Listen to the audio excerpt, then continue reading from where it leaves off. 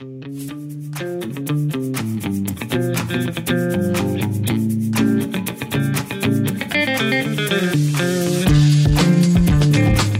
everyone. Shannon Tipton here, owner of Learning Rebels, where we strategically fix training that's broken and develop workplace learning that delivers desired business results. Today, we hosted a Learning Rebels live interview with Mike Taylor. And if you don't know Mike, let's just say he is the guru, the thought leader about the what, how, and why of content curation.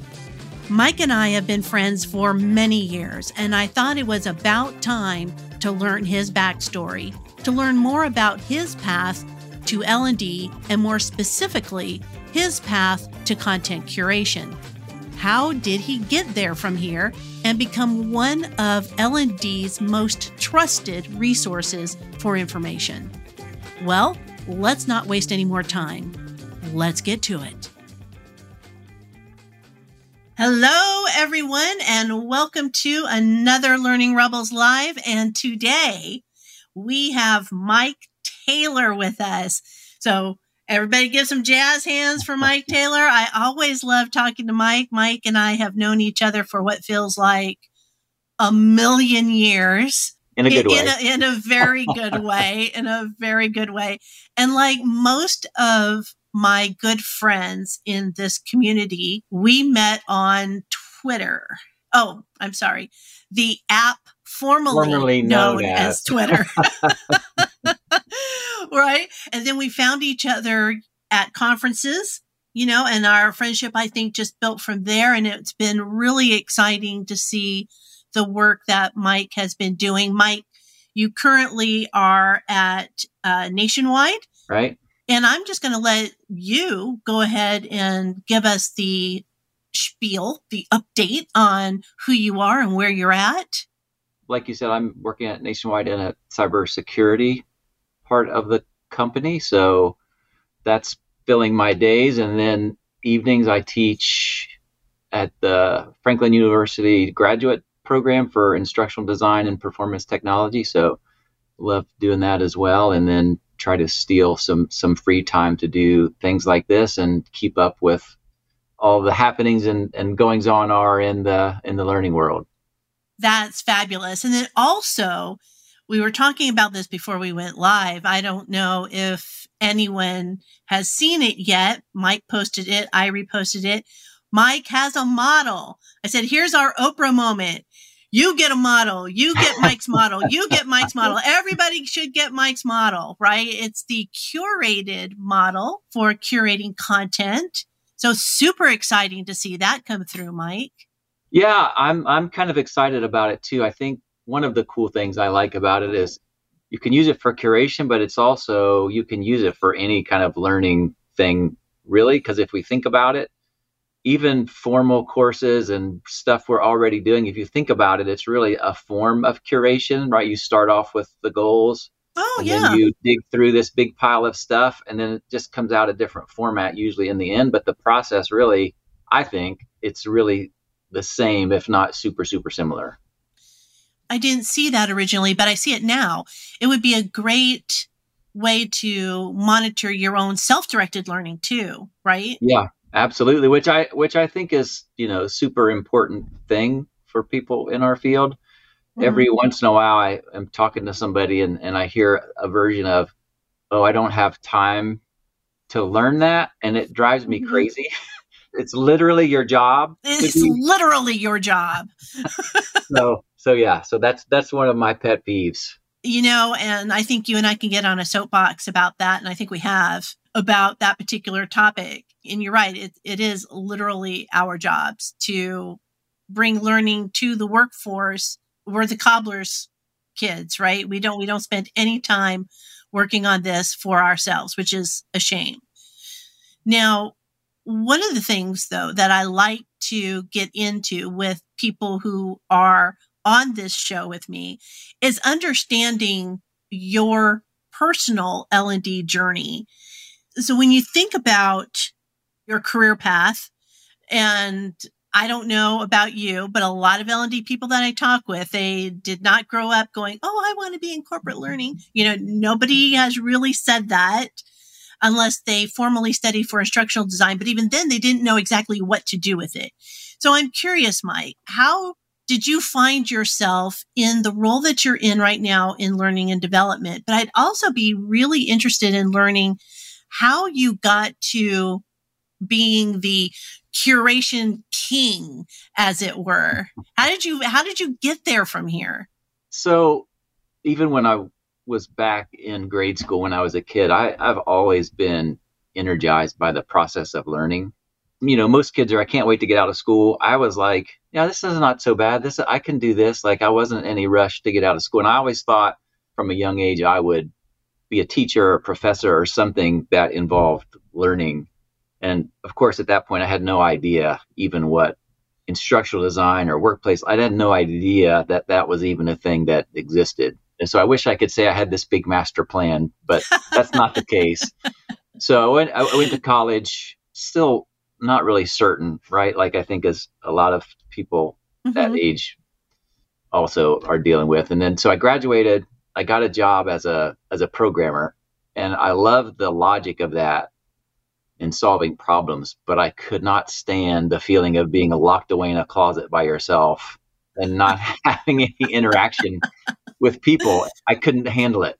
And so, long story short, I was still pretty young and didn't have a lot of debt and commitments and all that sort of stuff. And I just quit because I knew that's not what I wanted to do. And right about that time, this sort of, one of the serendipitous happenings along the whole path was there was an adult education teaching job at the local vocational school. And I thought, well, here's my chance to try out this whole teaching thing. And so I did that for a year or two. And then the school I was working at had a software training kind of area where they went and did software training for business. I was like, that sounds fun. And so I did that and really liked that because I like, sort of technology and learning and that combination. And then, so did that for a little while in the hometown where I grew up. And then I was going to Columbus every weekend because there was nothing to do in my small town. Ended up getting a software training job up there. And that sort of started me down this, what I think is kind of a natural path of, oh, well, what about, okay, I'm delivering this stuff. What about making it and designing it and putting it together?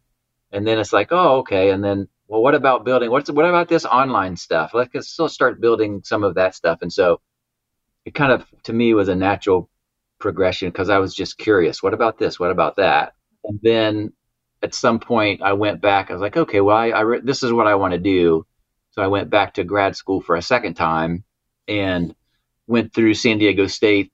Was in the early days of sort of online education and stuff. They were one of the first that I was aware of. So did their educational technology program. And, from there, it's just been sort of, I think, a luck. I've been super lucky. The people that I've, met and worked with and teachers and all that sort of stuff. And how can we do this? What else can we do? I think curiosity and luck have been sort of the two key components of the path that I've taken. I can relate to that. I think a lot of the commonalities across the board with other L&D professionals who do what you do or do what I do, a lot of it is driven by curiosity. There's an underpinning foundation, right, of wanting to know about what would happen if, right? And how about if I try that? Or there's got to be a better way. There's got to be a better way. And, part of that may come from me. I'm lazy and I don't want to do a bunch of extra stuff I don't have to do. So if I can be more efficient, I'm the first one in line for that stuff. So that's part of it too, I think, for me. I think we all have that. I think we all, especially as, you start to mature. I'll put it that way. As you start to mature in your careers, you're kind of looking for not an easy way out. Don't get that wrong. I don't want to hear from people saying that we're looking for the easy way out, but we're looking for, the work smarter, not harder path. Yeah. 1000%. Right. And I was just on a call with Kevin Yates before I hopped on this with you. And we were having that very conversation. How can you do what you're passionate about without killing yourself in the meantime? Right. Yeah. I think the other common thing that, is energizing for me as well is, we're helping people. So helping other people do things smarter, not harder. Right. So it's not just for yourself, but it's others too. And like, I enjoy when I do it for myself, but if I can help other people, I enjoy that even more. That's like, order of magnitude more, you multiply something times how a bunch of different people. And that's just a really cool thing to be able to influence. Now tell me how you got specifically into curation. What was the spark, if you will, that just blew up that fire for you? Well, I mean, obviously the curiosity we're talking about is kind of a foundational thing, but that wouldn't have really been possible without being able to combine that with all the other great people that share what they're learning. So it sort of creates this really cool self-fulfilling spiral of, the great thing about people in general in this field is, oh, hey, I did this cool thing. Here's how I did it. It might help you. Here's my source files. Here's my whatever. And people just sort of freely give that. And, hey, do you need help? Let's jump on a call, right? That's, to me, I don't think there's a lot of professions that are that way. And it's amazing. And I'm grateful for that every day. And so, knowing people like that are out there and being curious and wanting to do things better, there's this really never ending stream of opportunities to get better. And so that's a large part of it. And I've, over the years, as I've matured, as you said, fine wine. Yes.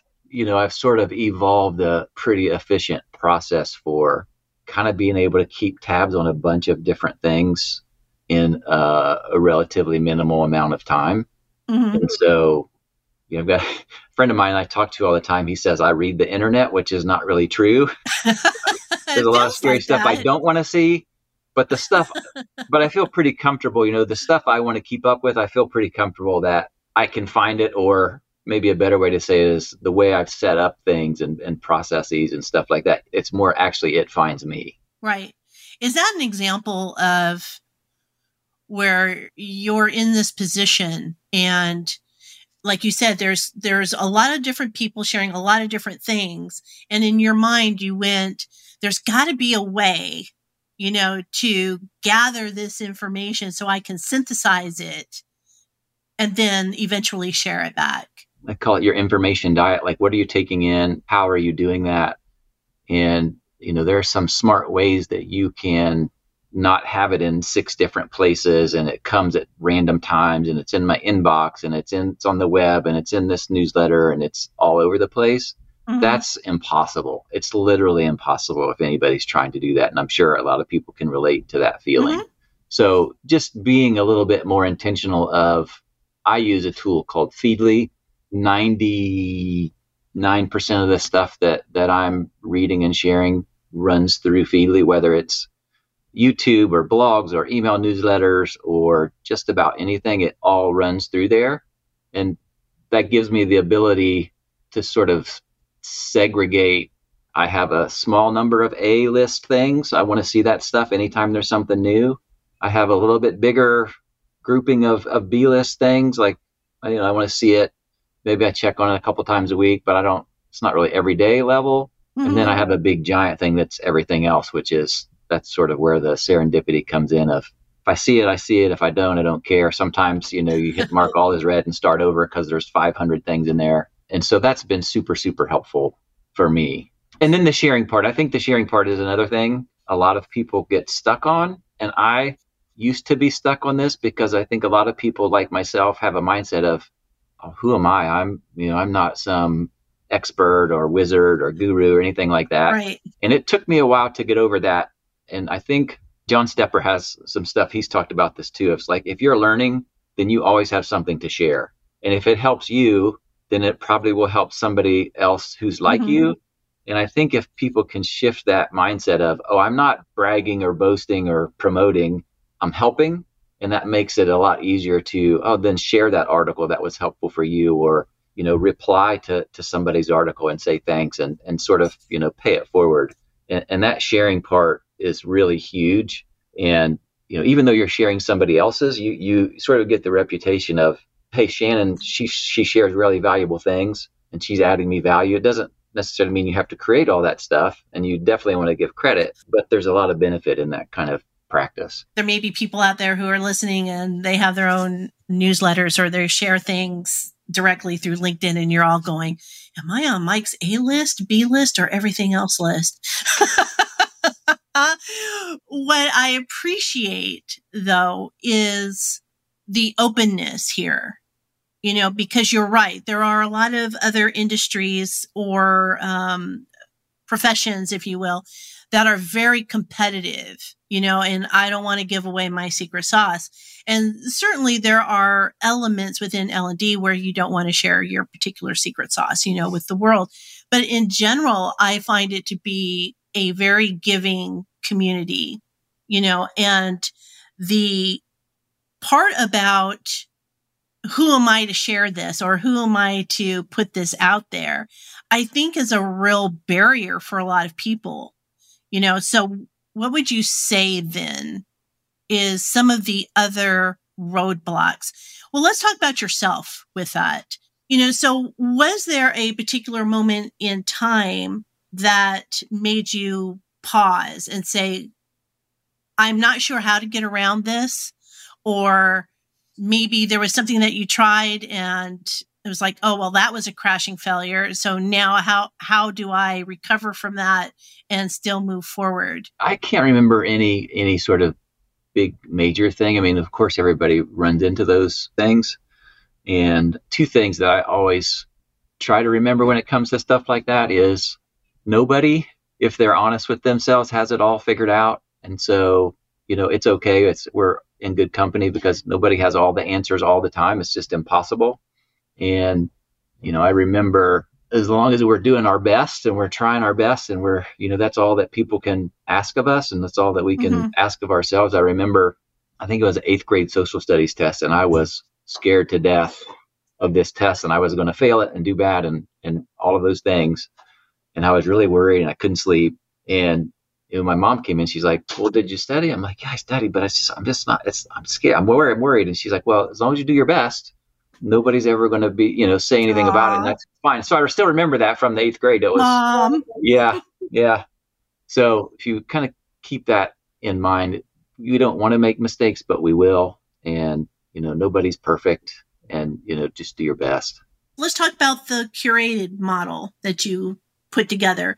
And you told me before we were live, you said, well, it feels like a million years in the making or 100 years in the making.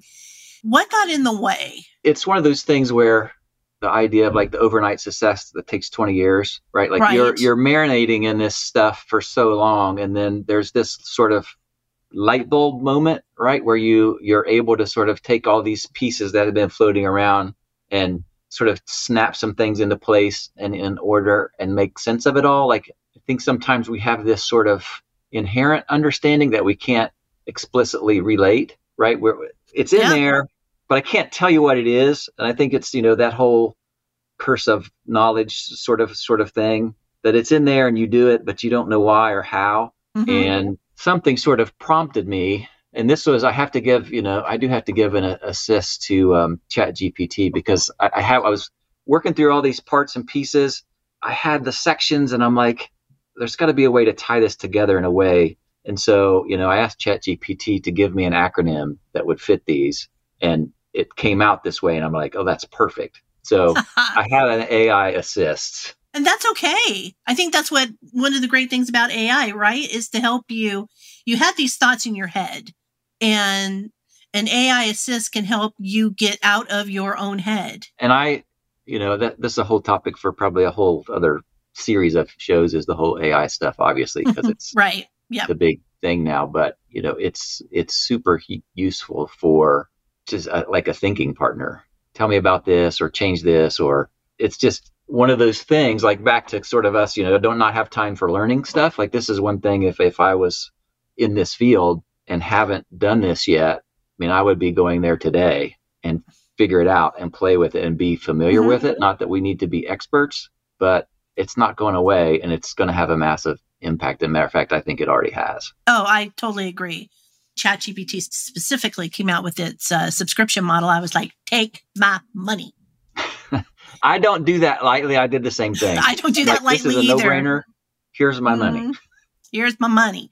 And I think that ties back, though, doesn't it, to your background? We're talking about programming, software, enablement, training, etc.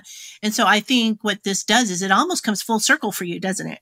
Yeah. And then the other piece that I've been excited about for a few years now that's starting to get much more mainstream is the whole idea of the workflow automation and the no-code stuff, that anybody can build software, anybody can build an app and not need to code. That's another pretty exciting thing that's sort of a full circle type thing also. Now, when it comes to self-doubt, let's say self-doubt, and you have this model and you've gone to Canva or wherever you go, to create the image around the model. You know me too well. Well, I know that's what I would do. So we do have the same mind in some areas. Yeah. You should be scared. It's very frightening. And back at you. It should be very frightening if you've got a little Shannon Tipton in your head. That's scary stuff. That's scary stuff. So now you've got the model, you've got it on your screen, and you are ready to push, publish or post on it. Was there a moment where you went, I don't know. I just don't know, but here we go? No, there wasn't at all. Like none. Okay. So I think, and I'll explain that a little bit. I think had it been back in the beginning of doing this stuff, and maybe I was new to sort of publishing and creating stuff, I would have definitely had that. And I think I've kind of evolved to the place where everything is a beta, right? Like this is the first iteration. Mm-hmm. And I expect when I hit publish, I expect it to change because there will be, additions and improvements. And a good friend of mine texted me and called me that day. He's like, well, that D, I don't know. I think maybe you could make it, this other thing. And I'm not sure if I'm like, yes, like the conversation has value. And so if there's a better way, then let's, we'll improve it and change it and it'll be a evolving thing. I think that's a wonderful way of thinking about it, that everything is a beta. I never would ever have the audacity to claim like, here is the perfect thing that's going to be, perfection forever. It's like, that's just not possible. Well, how do you get to that mindset? That's what I'm curious about, because there are a lot of people out there who are, and myself included, where I've got that moment of hesitation and going, oh, I don't know what people are going to say about this. I know it's not perfect. If the world doesn't say it's perfect, then, oh my goodness. And so you have that moment. How do you get to that mindset where you're like, hey, to hell with it. I don't care. It's everything's beta. I think I've messed up enough things and figured out it's not fatal. It's okay. We'll fix it and move on, right? Like we're not trying to make mistakes. So maybe it's just from messing a lot of stuff up. Maybe that's it. Well, and again, I think that ties back to when you are in technology. When you have a background of technology, you're used to trying to break things. I'm break very it good in at order that. to make it better. I can break anything, yes. My year has been the year of technology fail. So yes, I am with you. But wouldn't you say that that's true? When you're in the technology space, it's almost as though your goal is, it's not to fail, but it's to make things better through finding its faults and failures and weak points. And I'll also say that I've been really super fortunate to be in environments where making mistakes was okay.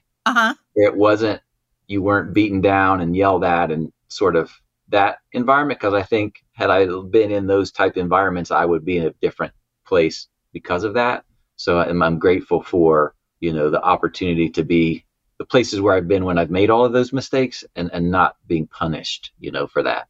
And there's a whole nother hour of talking about the fear of failure and, accepting when you make a misstep, right? And psychological safety and all that whole deal. Yeah. Right. But again, I think it's something where as an industry, we are good at sharing that thought with our organizations or with our teams and saying, hey, it's okay to have that moment of failure. It's okay to have a trip up. As long as you learn from it, it's all good. But then when it comes to ourselves, it's a whole different animal. Yeah. And so what piece of advice would you give to, especially now, let's think about, you've got a lot of teachers that are transitioning into L&D right now for good or bad for the teaching industry, good for us. You've got people who are new or newer in learning and development. And you also have people who are just looking to shift their mindset. So what kind of advice would you give them for accepting the failures that are inherent? I think as long as you are always trying to help people, like nobody can ever fault somebody for trying to help, right? Mm-hmm. So I have the best of intentions. I'm trying to help in whatever context that is for, where you work. I think it's really hard for people to sort of come down on you or be angry or whatever, disappointed with you or whatever, as long as you are driven by, hey, I'm trying to help people with good intentions. Now, mistakes happen. And like I said, they're not typically fatal unless you're a brain surgeon or something.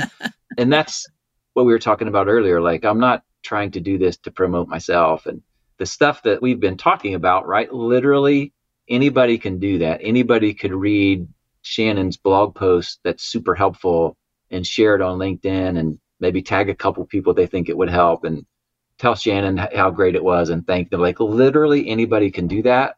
And it's one of the things that I can't emphasize enough, the benefits of that. It's almost one of those things where you need to do it and see it for yourself before you sort of set that light bulb off and say, oh yeah, this is helpful. It's difficult for people in the industry because, especially if you're newer in the industry, because you come up against people like yourself, who have been around for a while and know a lot.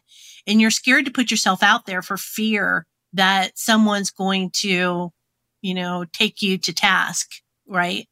That's the hard bit. How do we help people get over that? Going back to what we talked about, sort of all of the great people in this field in general, I don't know that I've rarely, if ever, seen that happen, right? So usually the fear is worse than the actuality of it, mm-hmm. right?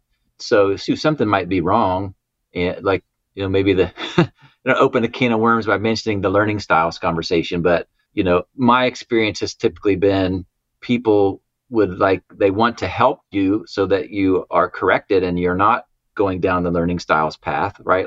But I've majority of the time seen that in a supportive way instead of hey, I'm going to tear you down and call you an idiot and all that sort of stuff. Right. I'm going to point you to, Will and Clark and all those people that don't take my word for it. There's a lot smarter people than me, but just go check this stuff out. You can make your own determination. I think you might find some value over there, but mm-hmm. it's in a supportive way. Well, I think that's the benefit of curating not only knowledge, but curating your personal learning network, right? And if you see, and I've seen it, I know you have, and we don't have to share names here, but we've seen the people who are like, they just cannot wait to jump on some unsuspecting person. And if you notice that, I don't think it should stop you. It's just, for me, it's, oh, well, I know not to follow that person, or I know to, put that person off to the side, but don't necessarily discourage you from moving forward. Right. And I hope anybody who's ever been on the receiving end of that, I hope that the supportive folks have outweighed mm-hmm. those negative people. And like you said, if it were me, I'm just turning that channel off. You might sneak through somewhere, but I'm not swimming in that pool. So what advice would you give to somebody to curate their personal learning network? So we talked about curating stuff. Now, what about curating people? Yeah. I think that's maybe in some ways easier. When you find somebody, you go to a conference session, hey, that was awesome. I want to know more of that. Or you read a book and, that's something that really resonates with you. So typically those type of people will have a newsletter or a website with a blog, or follow them on LinkedIn, set the notification on LinkedIn so you get notified above everybody else in your network, right? Hit the little bell icon is mm-hmm. a good thing. So I've got a really small number of those people. When they post, I want to see it. And so it doesn't have to be a ton of people.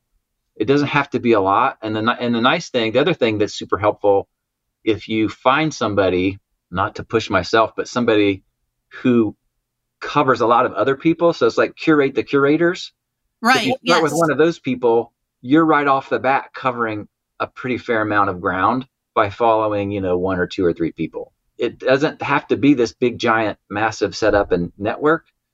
And I think if you start small and you pick 3 to 5 people who their stuff really resonates and you like what they have to say and the way they say it, over time, that will lead to others. But just start small and take a bite that you can digest, and don't worry about having the perfect master plan, because I don't think it's even possible. Yeah, just start small, and over time you'll find, oh, well, I like Shannon, so I might also like Kevin, and then it organically grows that way. And then if you go to conferences, and I still remember, I think it was Learning Solutions. It might have been where I met you. I'm not sure. 100 years ago, and I checked into the hotel, and out by the pool were all these people, and I'm like, oh, there's Shannon and David and Jane, and I was so excited. And I'm like, wait a minute, you never met any of those people before.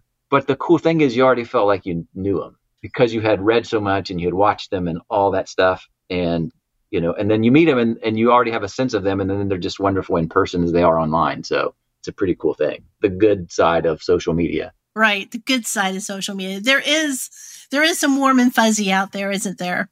Yeah. If you just have to sort of know how to sort of tune your filters and filter out the junk. And speaking of how to filter out the junk, you're going to be doing a Learn Something New for the Learning Rebels community in October. Yeah, I'm super excited about that. And you talked about the model, so we'll talk about that in a little more detail and get down into the weeds and that a little bit. And I'm a sort of learning dork, nerd, geek, whatever you want to call it. But when I get into that, then it'll go to another level of nerdiness. I look forward to an hour and a half of Mike Taylor nerdiness. I think that's going to be an awesome experience. Well, before we conclude, and thank you for sharing all of that with us. If you remember the Actors Studio, if you ever watched the Actors Studio, James Lipton used to close the session with his actors with the Proust questionnaire. It was a rapid fire questionnaire. And what I did is I sort of learning rebel-ified. Yeah, that's a word now. Yeah, it is now. Learning rebel-ified the questionnaire. And so I have 10 rapid fire questions for you, Mike. And let's see where we go. Are you ready? As ready as I'm going to be. All right. Now, considering the first question, considering all of the different tools that you use throughout the course of a day, week, or month, from development to curation to graphic design to AI, etc., all the different tools, what is your favorite tool to use? Feedly. What is your least favorite tool to use? X. Well, I think it's just makes me sad of where it was and where it is. So maybe it's not my least favorite, but it makes me the saddest. Oh, that's a good answer. I agree. What is the skill every L&D professional needs to have? I'm going to cheat and say two: curiosity and empathy. What skill do you think is overrated? Formal education in learning instructional design stuff. Okay. I'll just leave it at that.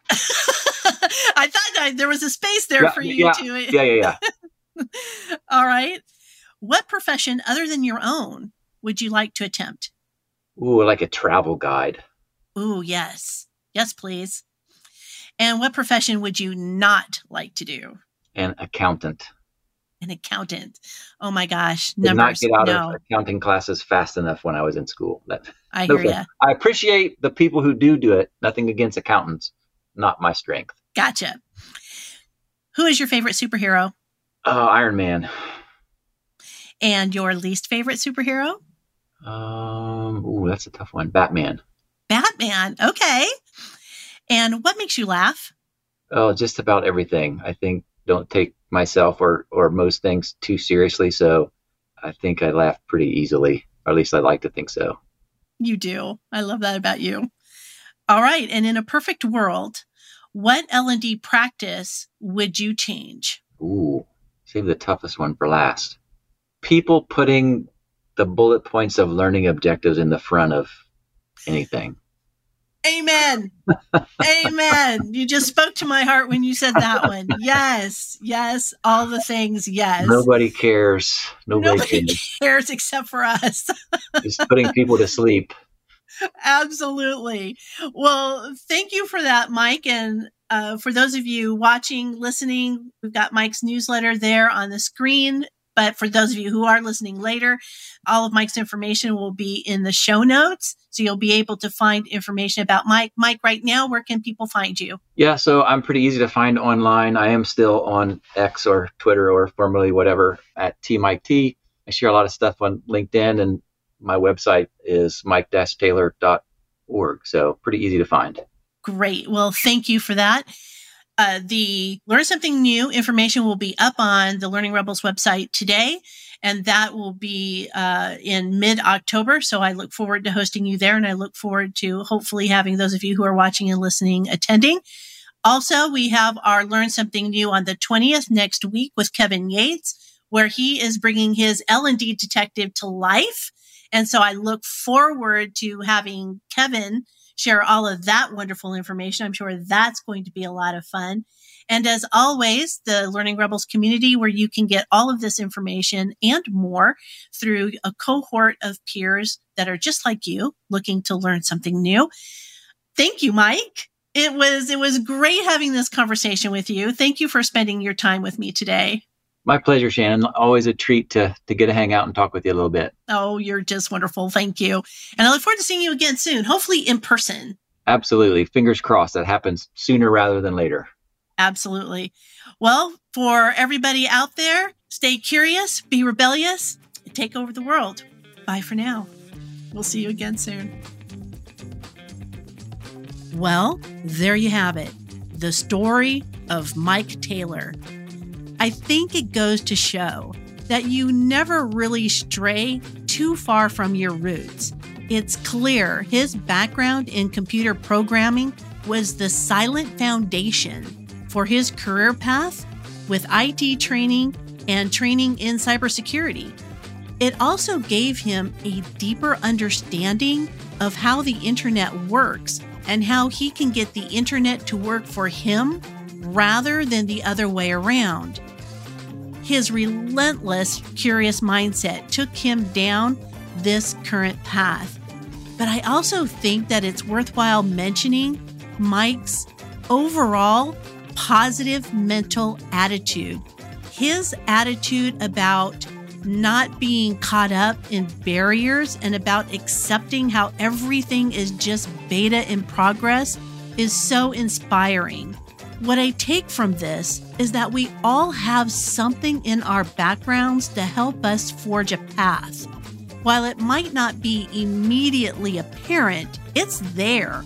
All we need to do is listen and be aware.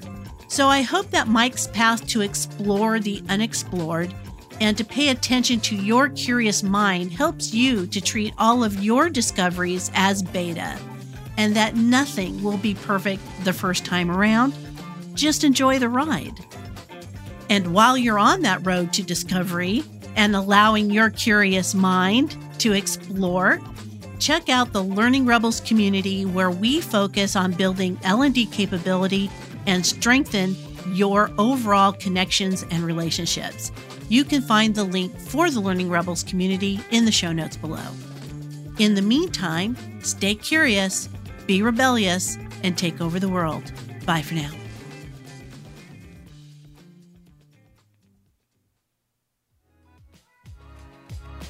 Thank you for listening. We hope you enjoyed the episode.